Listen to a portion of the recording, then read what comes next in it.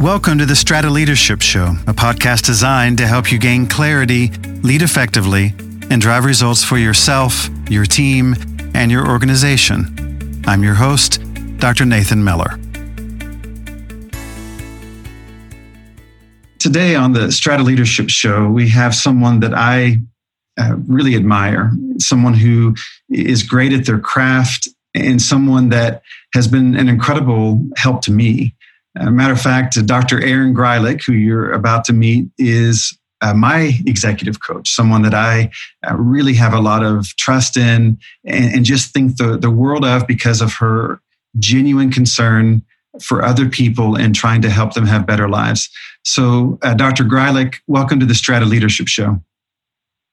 Thank you so much for having me. I'm honored.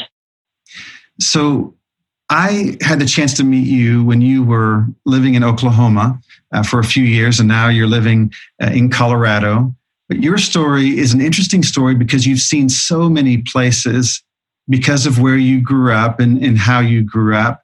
And I'm sure you get tired of answering all the questions about your life growing up in your home state. But can you tell the listeners where you grew up and what it was like to grow up in your hometown? So my hometown is a small town called Aiea in Hawaii on the island of Oahu. And it was an absolutely amazing childhood that I had. And I can honestly tell you, I did not appreciate how lucky I was until further on in life. I have a brother, and so we had a small kind of nuclear family, but my mom came from a family of 5 siblings. She's one of 5. So I had cousins, and we had family parties because my grandfather kept our family together in that way. And so I felt like I had the best of both worlds. I had a small unit where I got everything that I could ever want and need. And I also had an extended family that made me feel like I was really a part of something bigger. From my perspective, and I know I'm biased, but from my perspective, you are one of the best executive coaches that I've ever known. Looking back I appreciate you very much. Looking back at your growing up years, whether it was in elementary school, high school, whenever, at what point did you realize that you could make a difference in other people's lives and thought maybe that path could be one that would be a good fit for you? Well, I don't remember a whole lot of specific moments in my life. I wish I did. My son Jake has a memory like an elephant, and I would love to have that too.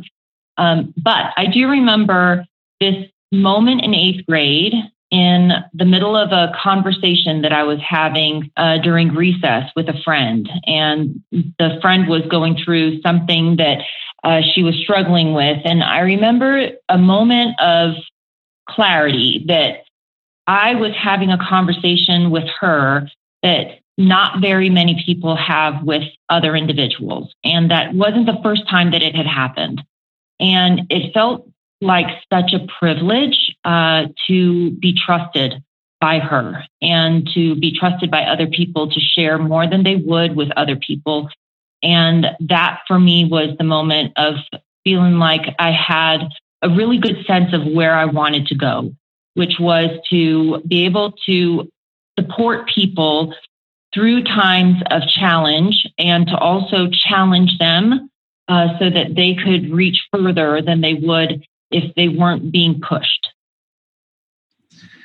You chose a path because there are a lot of different paths to being a leader and helping leaders succeed and thrive. But you chose a path that was really grounded in many ways in an academic setting. And so there in Hawaii, beginning your academic career after high school and then moving on, would you tell us a little bit about your academic journey and then give some insight into why you felt that was important? I was having a great conversation yesterday with a friend of mine who was really questioning the idea of should you go to college? Should you go for the grad school stuff? Does that really matter or not? And I thought it was an interesting discussion, but you look at your path and that was something that meant a lot to you. Can you tell us some more about that? Absolutely. I come from a family who has really, really pushed and prioritized education. So my mom has a doctorate in education. My dad has a doctorate in clinical psychology. And so as the older kid in the family, I thought, well, clearly I have to be more successful than my parents. So part of what the expectation would be is for me to also get my doctoral degree. So there was never a question in my mind that I was going to go to college and then I was going to continue on to graduate school. And it was an easy path. My brother didn't have an easy path that way. And he's still been able to find where he is doing wonderfully in life for himself. So it's never been my belief that that's the only way to find where it is that you want to land. I think there are a million ways that you can do organizational development, organizational effectiveness, and not have a degree. But for me, it was really because I felt like, my parents had provided me so much that was one way that I could definitely pay them back was with my kind of focus on getting myself through my learning and then being able to start. And I knew that they valued that too. So that was another incentive. I felt like high school was actually the harder thing than most of my college, until I got into some of the sciences, and then that really stumbled me, like organic chemistry. And the graduate school courses that I had were just a ton of fun by the time I was really focusing in on things that I would love for the rest of my career. And I have valued the critical thinking that my education has provided me.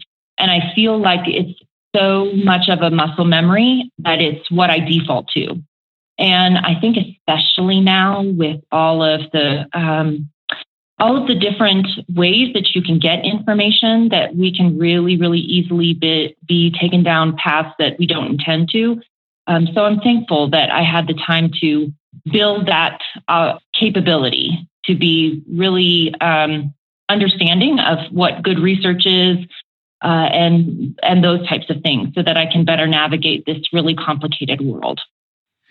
So if you were sitting down with someone who wanted to be in the field that you're in, I would say that your primary focus areas are organizational development and then executive development, specifically through executive coaching. And you may say, I kind of, but maybe I need to expand that. And I would love to hear that. But if you were talking to somebody who really wanted to dedicate themselves to that world, what would you say to them about that? If, let's say, they finished their bachelor's degree and maybe they're thinking about a master's, or maybe they have a master's and they're thinking about a doctorate, would you encourage that?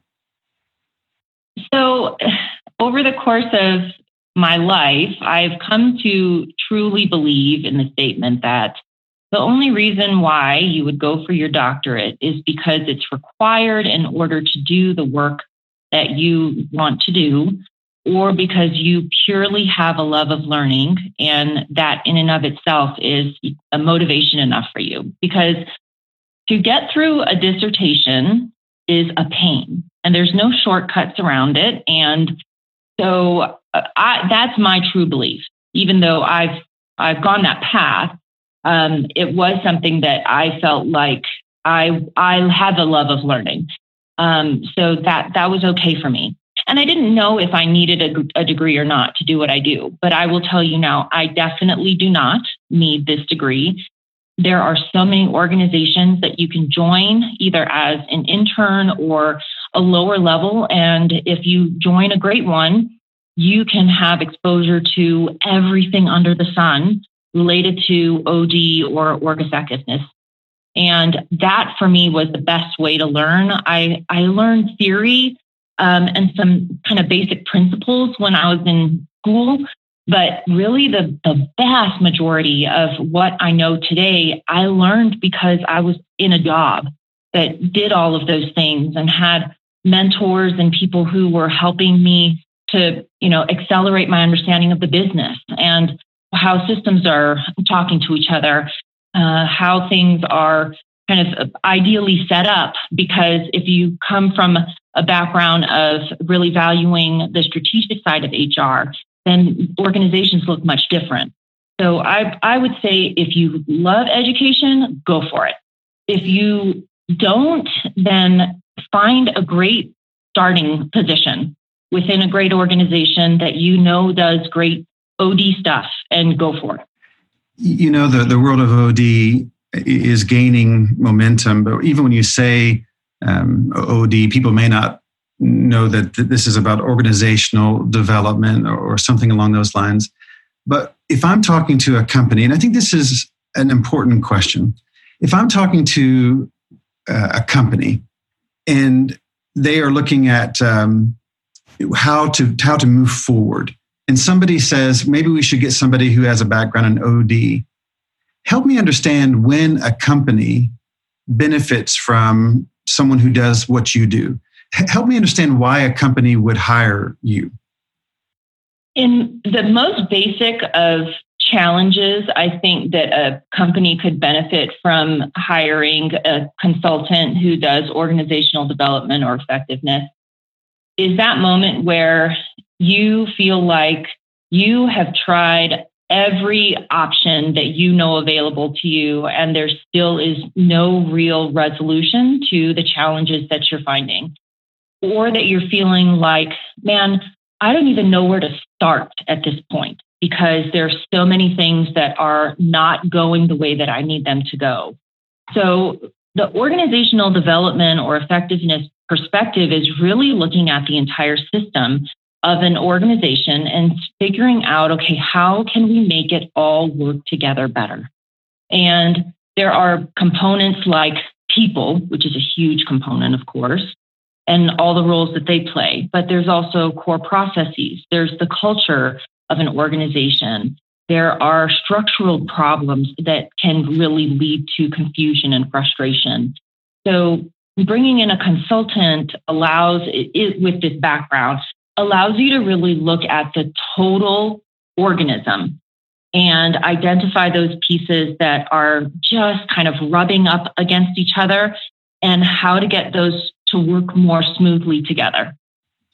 A few years ago, you and I had the chance to work together on a project that I really enjoyed.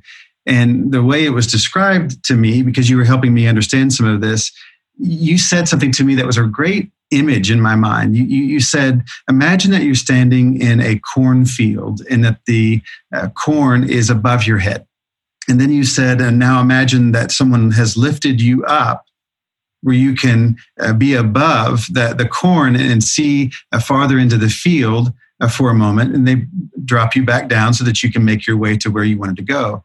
And I thought that was a really interesting way to say it. And I don't know if that's what everybody has experienced, but I will say it has been my experience working with you that you have allowed me for a moment to stop, get out of that, the weeds, so to speak, get out of that field to see where I really wanted to go. And I think it's an incredible thing to watch somebody do this. But when we were working on that project together, this was a family-owned company that had been around a long time. It was a large company, a few hundred million, I say a large company, a few hundred million in sales at the time. But they had not created an organizational structure that matched with what they were trying to accomplish as an organization. And I watched you go into that situation and you began interviewing each executive. And what you were giving that executive team really was time, because they didn't have the time to do that at that level. But you were also giving them a safe place to talk about what they really wanted to accomplish. Now, how is it that you are able to allow people to to say those things to you? What is it that you bring to the table that lets people feel comfortable telling you very complex things in a very complex system so that you can help them have a better outcome? Do you have any thoughts on that? I would say the one thing that I do notice in people who I also consider to be great listeners is that there is such a continual focus on the individual, and the spotlight doesn't switch back and forth. So when I'm listening and when I find other people who are terrific listeners, the spotlight that I see is only on the individual who needs the support.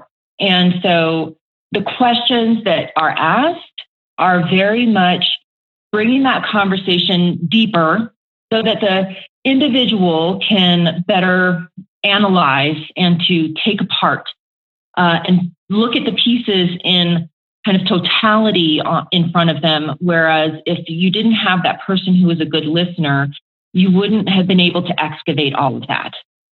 And so for me, I think the thing that I rely on most is focusing that spotlight on the individual and trying my very best to ask questions that help them to pull apart more things for their examination. Now, for a lot of people who are in leadership, they have been rewarded for most of their lives for having something to say. And so when you find yourself in that spot where you're not necessarily actively contributing at the level that you could, that requires some restraint and focus. How have you developed that?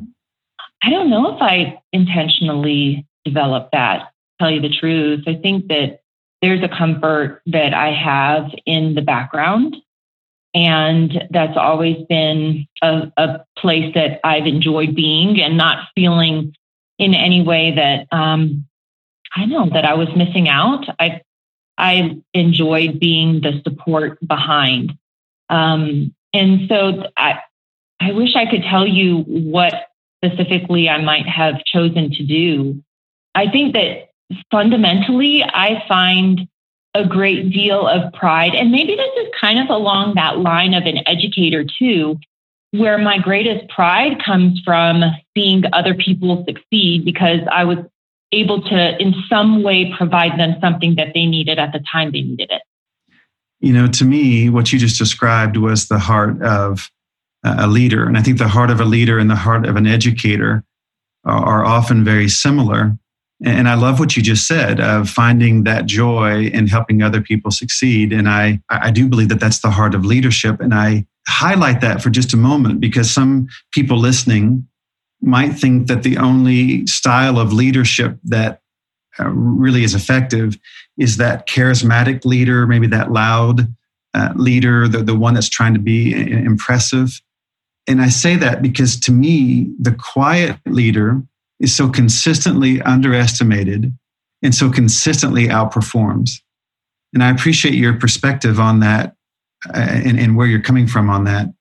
Transitioning a little bit, you mentioned a moment ago about the value of people and then the structures and all the different pieces of culture that are part of that. You've worked with a lot of people from a lot of different perspectives. But one of the things that I'm trying to understand and help people understand is the idea of the emerging leader.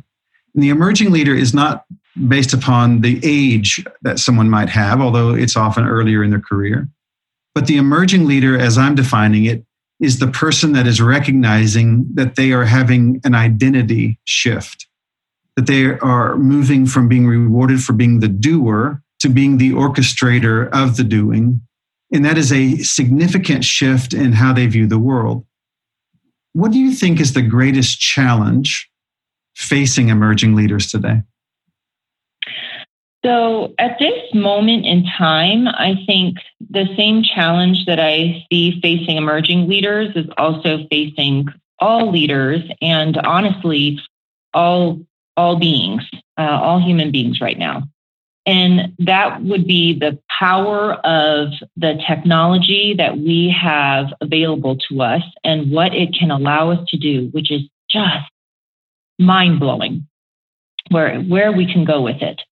And I also think that it is working really, really hard against some of the basic ways in which our brain functions, and so can really compromise our performance because of that.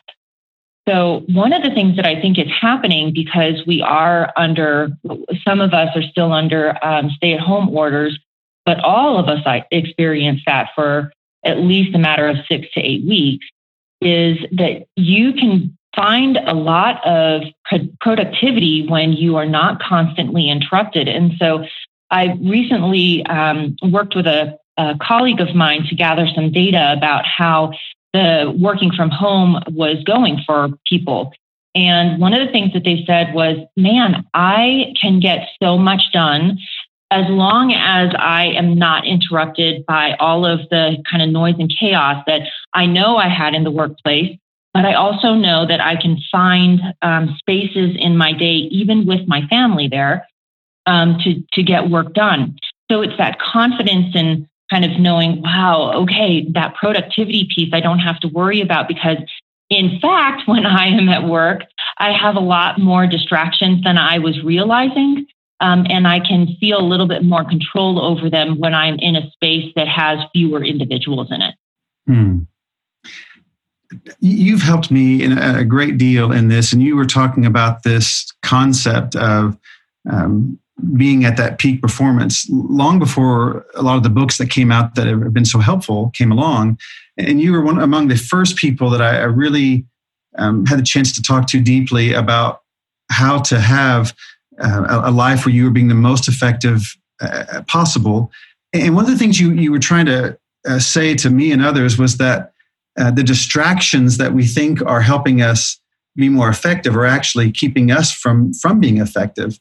Can you speak to that? What are some of your observations about dealing with distractions as a leader? Well, I think one of the things that has been such a misleading myth that we've been talking about for the last 10 years or so is this idea of multitasking. And that is proven to be a false thing that actually we can't do as human beings because of the way that our brain works. Our brain is a spotlight, a single spotlight, and it has a certain amount of kind of size to encompass, things within that spotlight viewpoint. And by you switching back and forth with tasks, you can feel like you're being more productive because of the busyness that's brought along by doing a lot of things simultaneously. But what researchers are finding in the area of neuroscience is really that you are less productive in each one of those tasks because each time you put one task down and pick something up, you have to reorient yourself to that particular task. So what one thing leaders are doing is really getting confused between busyness versus productivity. And that busyness has to do with all of the activity that we have in our day around email, around drop-ins, around notifications that come up through our phones. Where we're really finding our best performance happening is when we have blocks of time for us to be completely absorbed into whatever that cognitively demanding task might be. So you can imagine anything in the area of writing something from scratch, composing a report, or if you are needing to work through how your business is going to reopen once life after the pandemic has, settled down is going to look like. Those are very, very complex tasks that are not going to be done well if you are trying to, shoehorn them in between, other busy things that are going on during a day. Some of the reports that I'm seeing, and maybe you're seeing them too, during this pandemic, when so many people have been working from home or working remotely, would suggest that people are working longer hours. Some are saying 2 hours more per day. I've seen all the way up to 4. When you think about the number of hours people work and their effectiveness, there's a lot of people would take great pride in the fact that they work 10 or 12 or 14-hour days. If you're looking at their effectiveness, however, what would you say to someone who is holding on to that belief that the longer number of hours means that they are being more productive? I would say that I understand why they feel that way and that I commend them for doing what their organization is needing. And I would also say it's not sustainable. And the reality of it is the longer that it goes on, the less you are actually performing at your best. One of the things that are compromised at that moment is just the wear on your brain because of the amount that you're pushing it. It's almost as if you are trying to run a marathon straight through without taking any time for consuming water or some kind of replenishment of energy and nutrients. So really what we are finding is that hopefully most organizations have gotten through that really crazy demand of 10 to 14-hour days. But even if an organization feels like they still have to go through that, they really need to take a step back and figure out whether or not they are burning their people out, because the recovery from that is going to take longer than if you just figured a way to pace and sequence projects. And I think that's another thing that's really kind of the tail wagging the dog. Because we have so many opportunities available to us that we never had access to before, thanks to technology, we feel a need to say yes to way more things. And what we end up doing is doing none of them well. So having the discipline and the courage to pick out what you are going to define yourself on and going after that and not trying to be everything to everyone. When you're talking to leaders and they come to that conclusion that something needs to change and they're wanting to have better brain health, they're wanting to be able to focus more effectively, what are some things that you would suggest that would allow people to have that sense of replenishment, that they would be able to go farther because they have been able to rest along the way? What are some things you would just provide practically that people can do to be in a better place? Absolutely. So the first thing that I would ask any executive is, what does your sleep look like? Because with that comes a lot of positives for your brain's function because of all the important cleaning that's done during sleep. So if you are not feeling rested, and the litmus test that I have for that is if you are falling asleep within 5 minutes of your head hitting the pillow at night, you are most likely not getting enough sleep for your body. And the reason for that is because the brain actually takes 10 to 20 minutes to shut itself down. It's imagining that you have a huge power plant that you need to close out for the day. And there's no way that there's one switch that shuts everything down. It needs to be done in stages. Well, your brain is no different from that. So it needs 10 to 20 minutes in order to power everything down and get into a sleep cycle. The next thing I would say is, let's say that you've gotten control of your sleep cycle, and that's doing pretty well. Throughout the day, making sure that you are taking breaks, either scheduled or unscheduled. Your brain can oftentimes tell you when it is that it needs a rest from a task. And that's when you start feeling like you're pulling out from that really invested space where you were effortlessly working.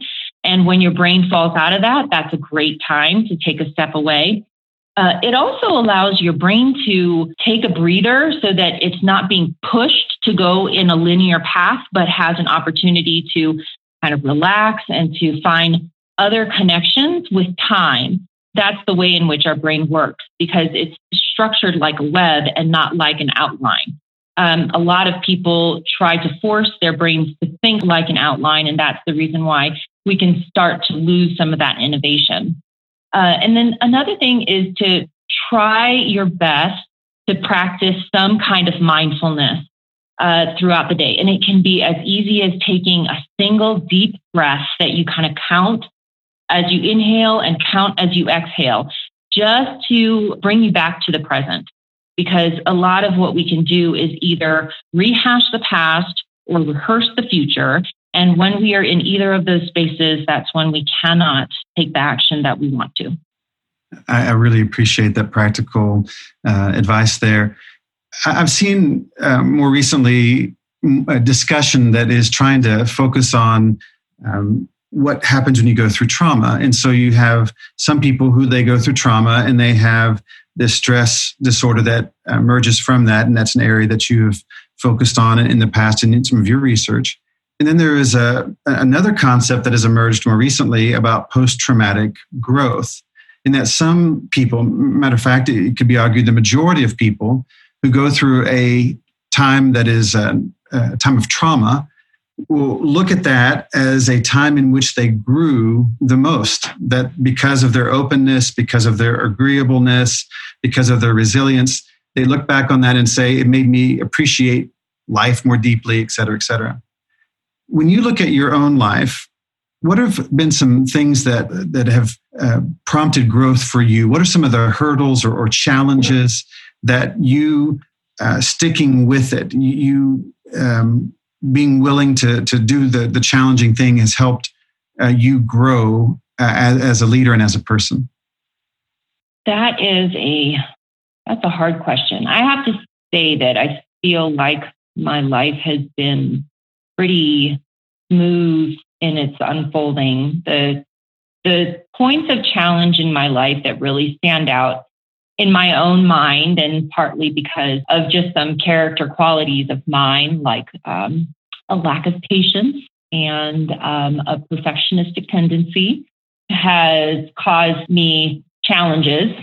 The first was trying to get out of my high school as quickly as possible because in my 18-year-old mind, I had so outgrown this small little, community and outgrew Hawaii, and I just needed to be far, far away.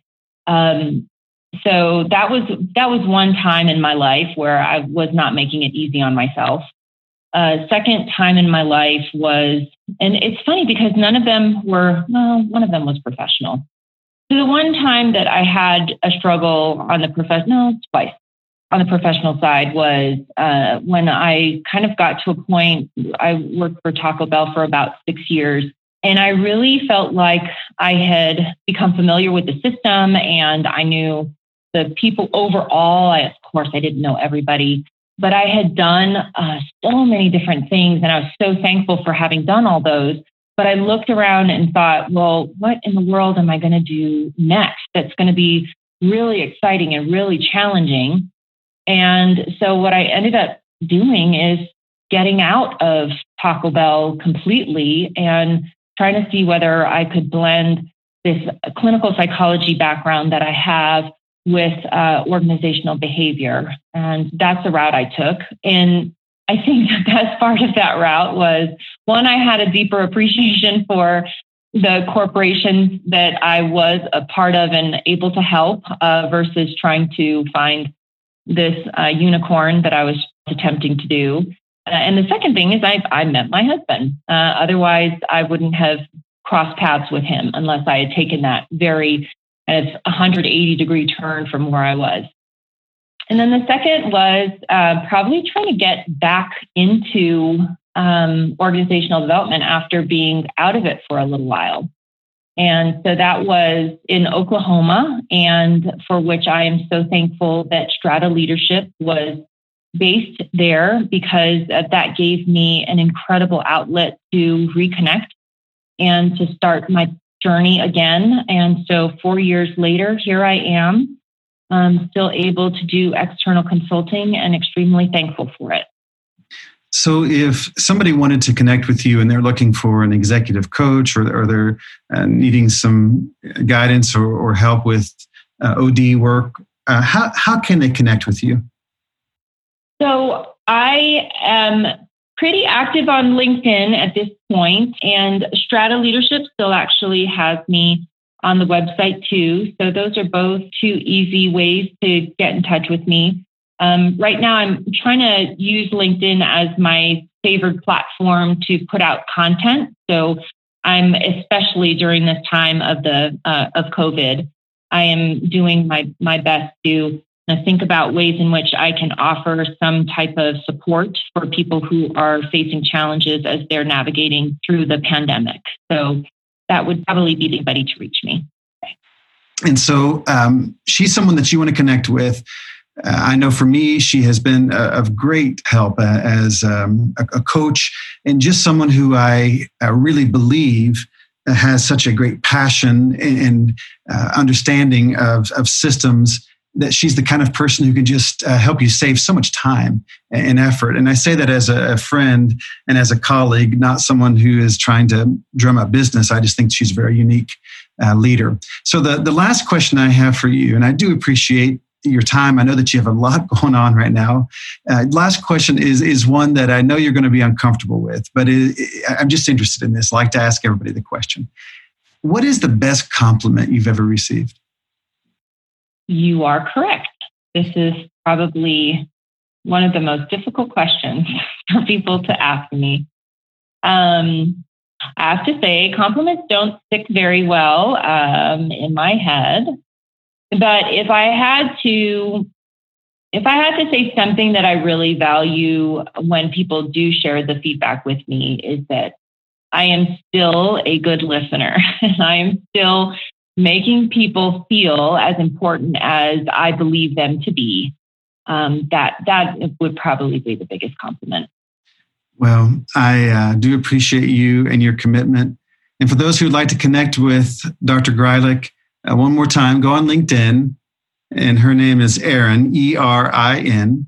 And the last name is G-R-E-I-L-I-C-K, Dr. Erin Greilich. And I know that you'll find the resources that she provides to be a blessing to you and to help you lead more effectively. Dr. Greilich, thank you for being a part of the show today. And for those who are listening in, I hope you know that this show is dedicated truly to you. It's tough being a leader. There are no easy ways to lead, because you're going often places where people had not been before. And so thank you for being a leader. Thank you for making a difference. And so the Strata Leadership Show, we're trying to bring leaders together to talk about things that matter, that impact people's lives. But we really want people to make the decision to lead effectively and set the pace. Have a great day. What you do matters. Thank you.